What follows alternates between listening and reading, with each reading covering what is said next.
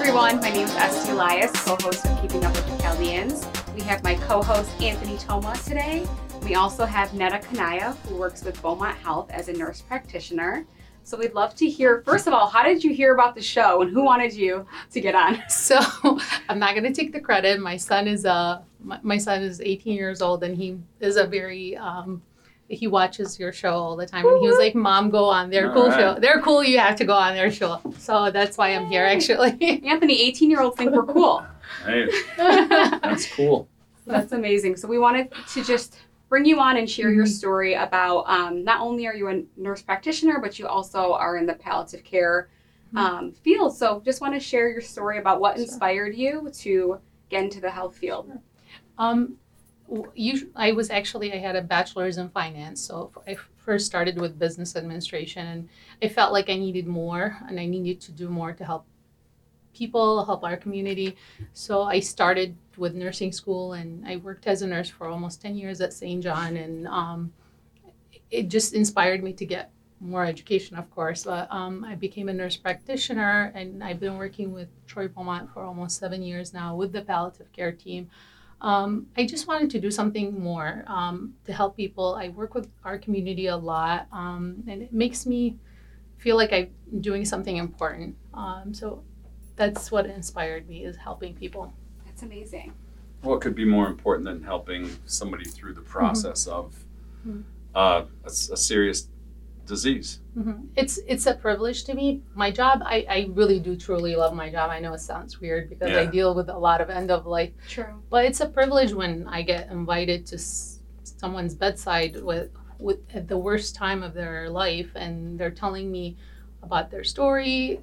They're telling me about, like, back home, what happened, how they came here. It's a privilege. I do think it's an honor to be with, especially taking care of our patients. That's beautiful. Yeah. This takes a special person. We appreciate you coming on and sharing this, beautiful program with our viewers. Why don't you go into a little bit more about the program and how it works and what it offers and how it will actually help people make these very difficult decisions. Yeah. So there's a lot of programs in the hospital that most people don't know about that exist. So, for example, palliative care. Palliative care is a service in the hospital, and we have outpatient services as well. So any person that has chronic disease can qualify for palliative care. So we usually get asked we get asked to see patients. We don't just come in. You have to have a consult from the physician.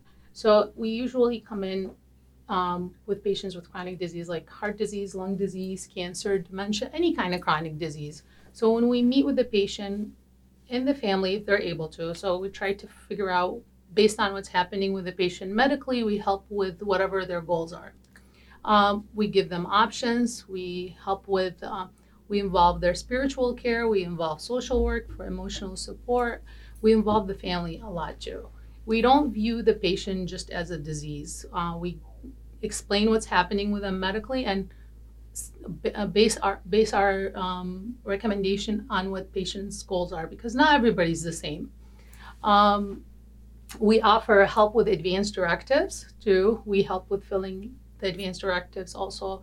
And we also help with having these tough discussions such as code status, prognosis, things like that. We help with those discussions as well.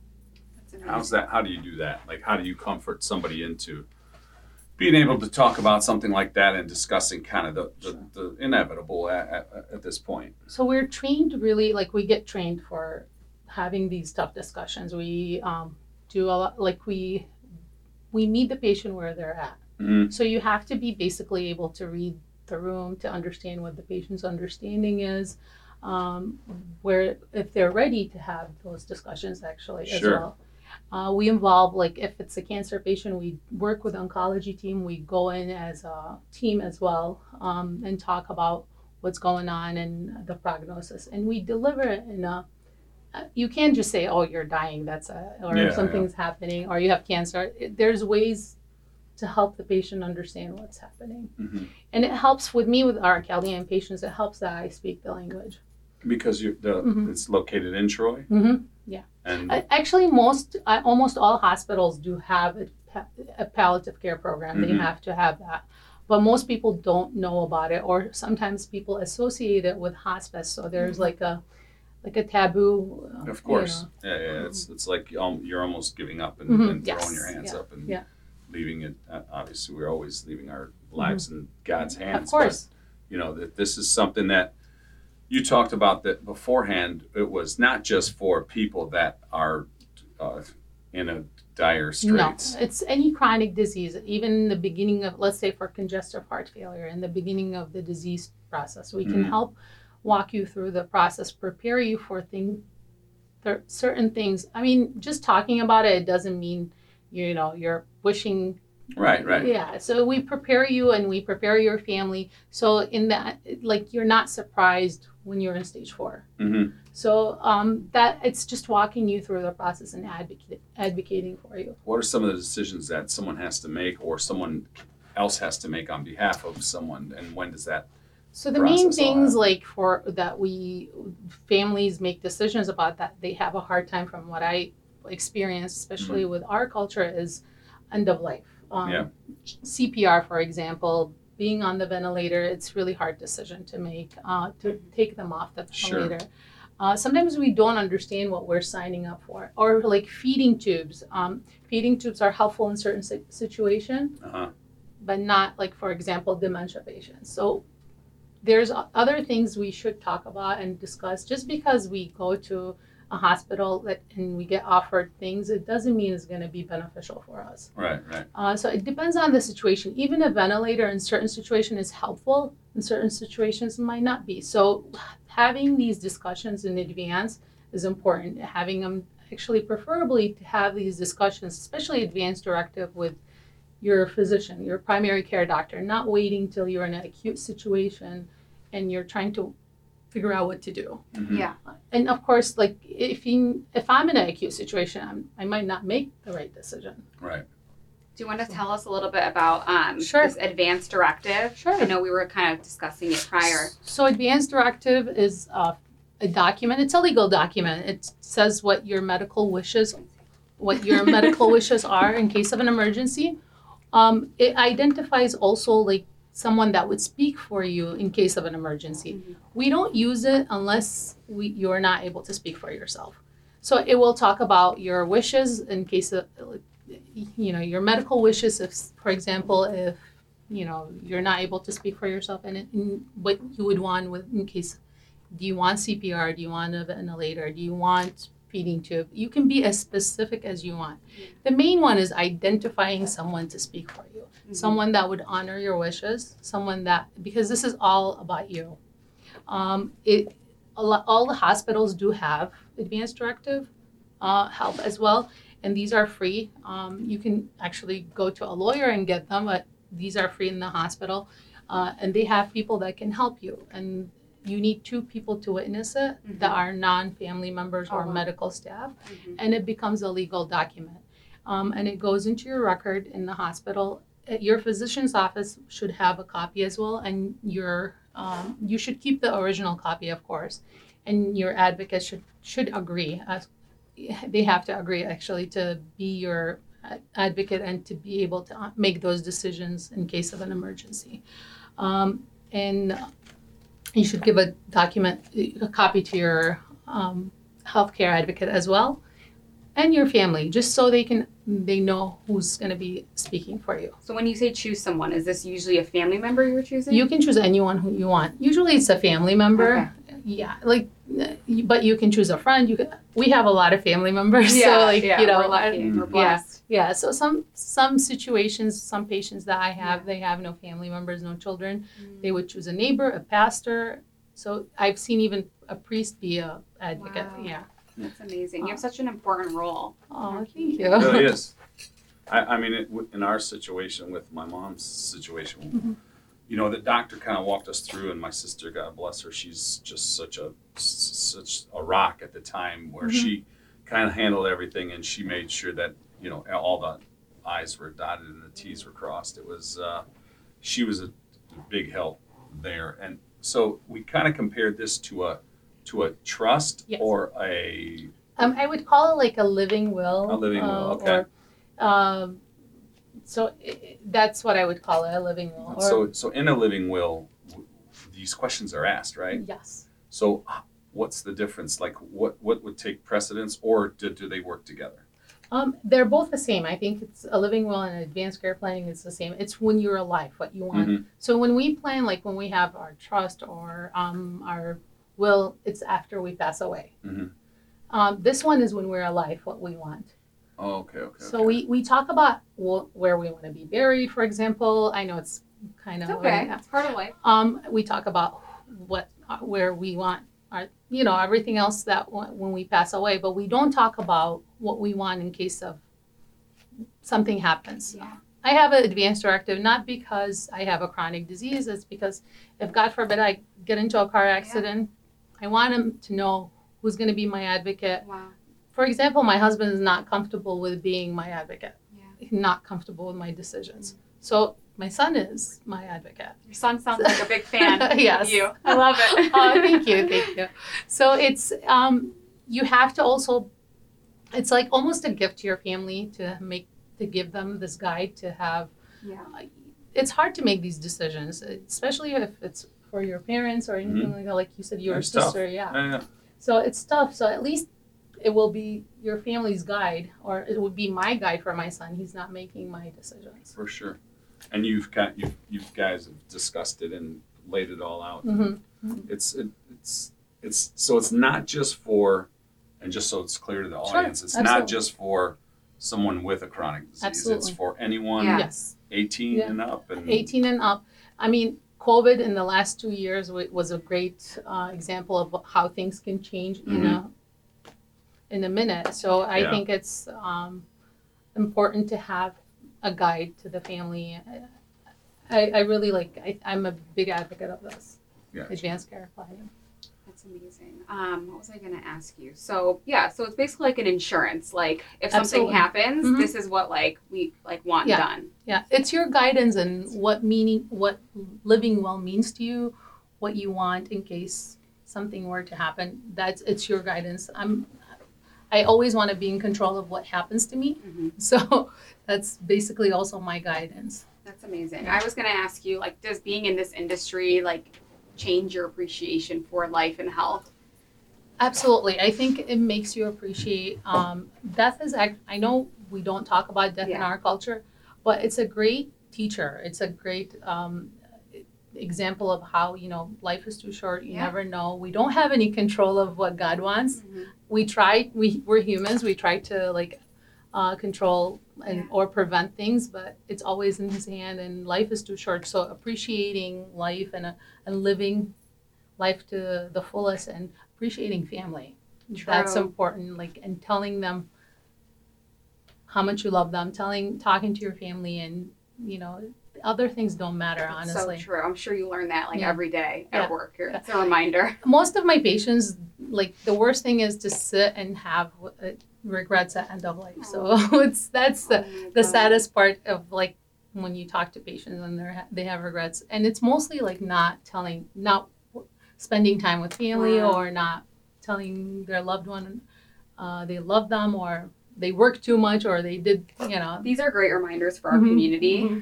For sure. Is that the most common, is just wishing they spent more time with family or were closer? Because I know it's sadly common in our community for people to not talk or be in fights for decades. Yes. Does that come up a lot? Yes, we've seen that too, and I think it doesn't.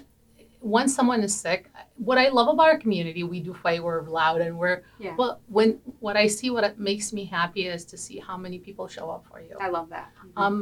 They'll come and visit you. They'll be there for you, and it still brings people.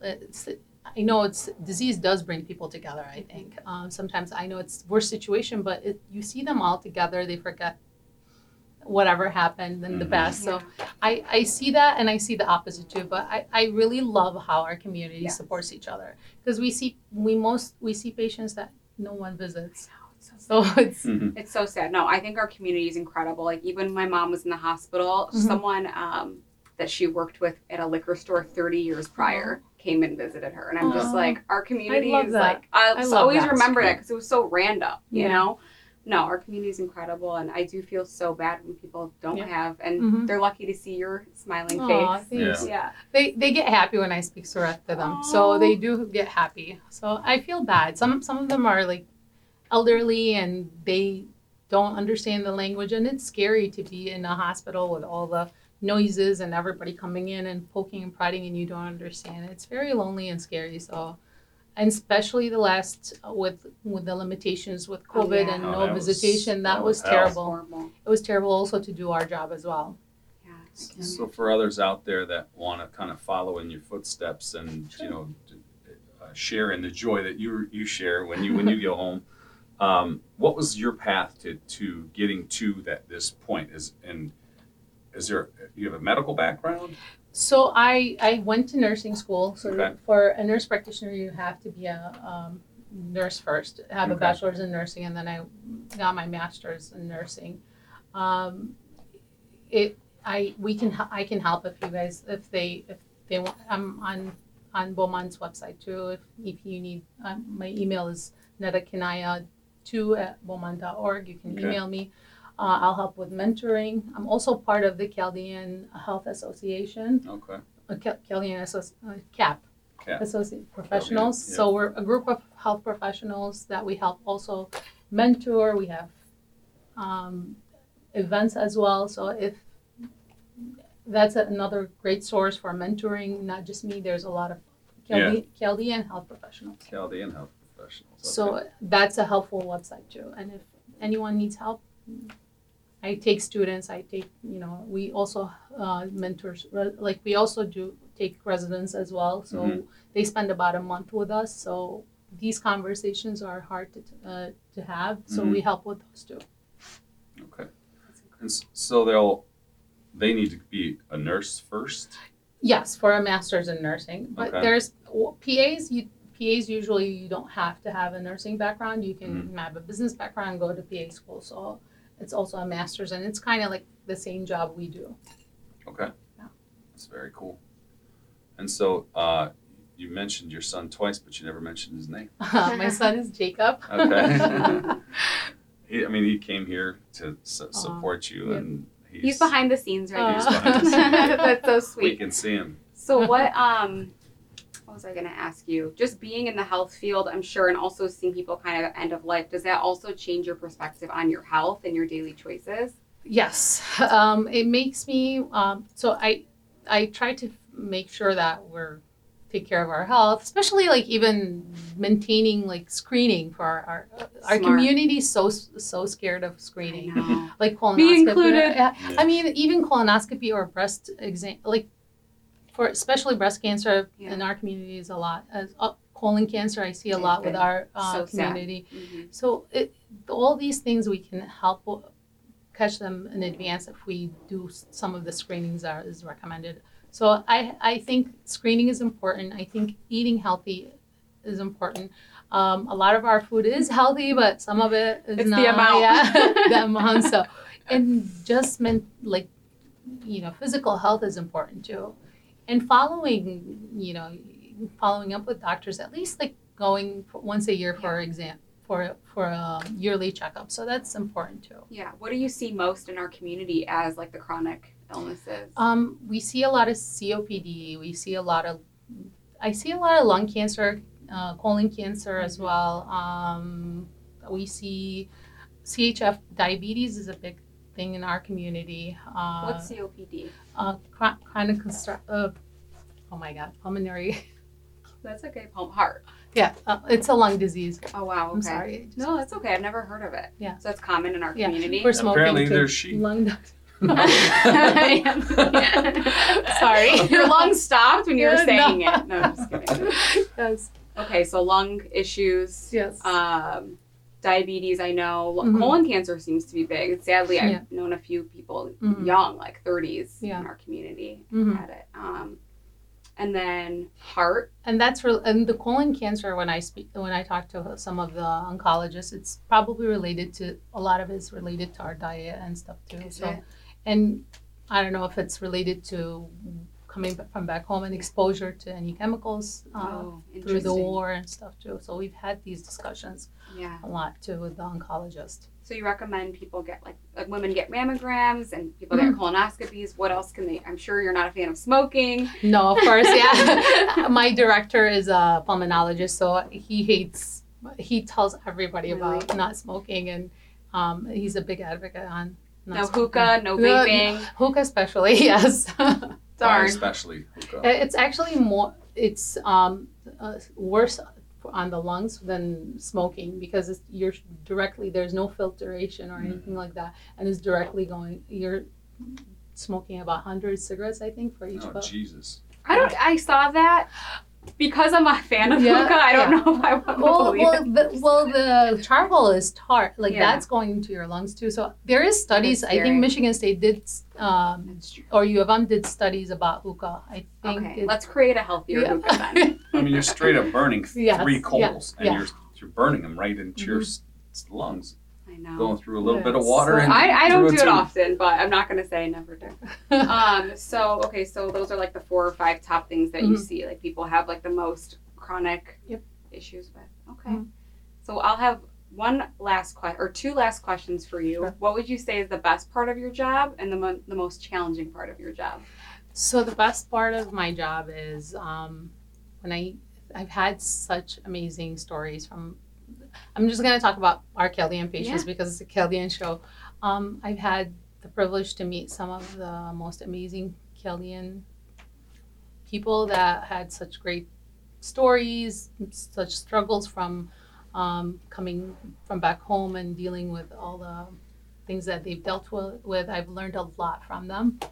The worst part of my job is we have the taboo topic in our culture is talking about end of life, and it's really hard sometimes to talk about it with our people. So that's the worst part about it. Just the emotions that you get from it. Yeah. No, it is really hard. We talked on one of our last episodes about how like it should be celebrated, and we want to like kind of change that direction of like death should be more celebrated. About that person's life and what they were able to do and. Just like more gratitude, perspective. Absolutely. I'm sure in the moment it's always like a freak out. Or we sometimes try to limit in our culture, sometimes we try to limit our people from knowing what's happening and thinking like we're protecting them.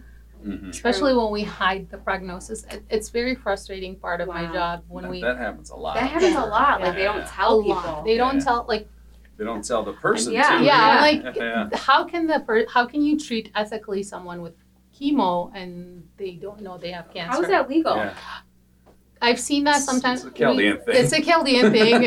And I struggle a lot with our people with that, and I refuse to do that. So You don't think there's a benefit of someone like the ignorance is bliss type of thing? No, I think it's taking away someone's autonomy. So they should be able to make their own decisions.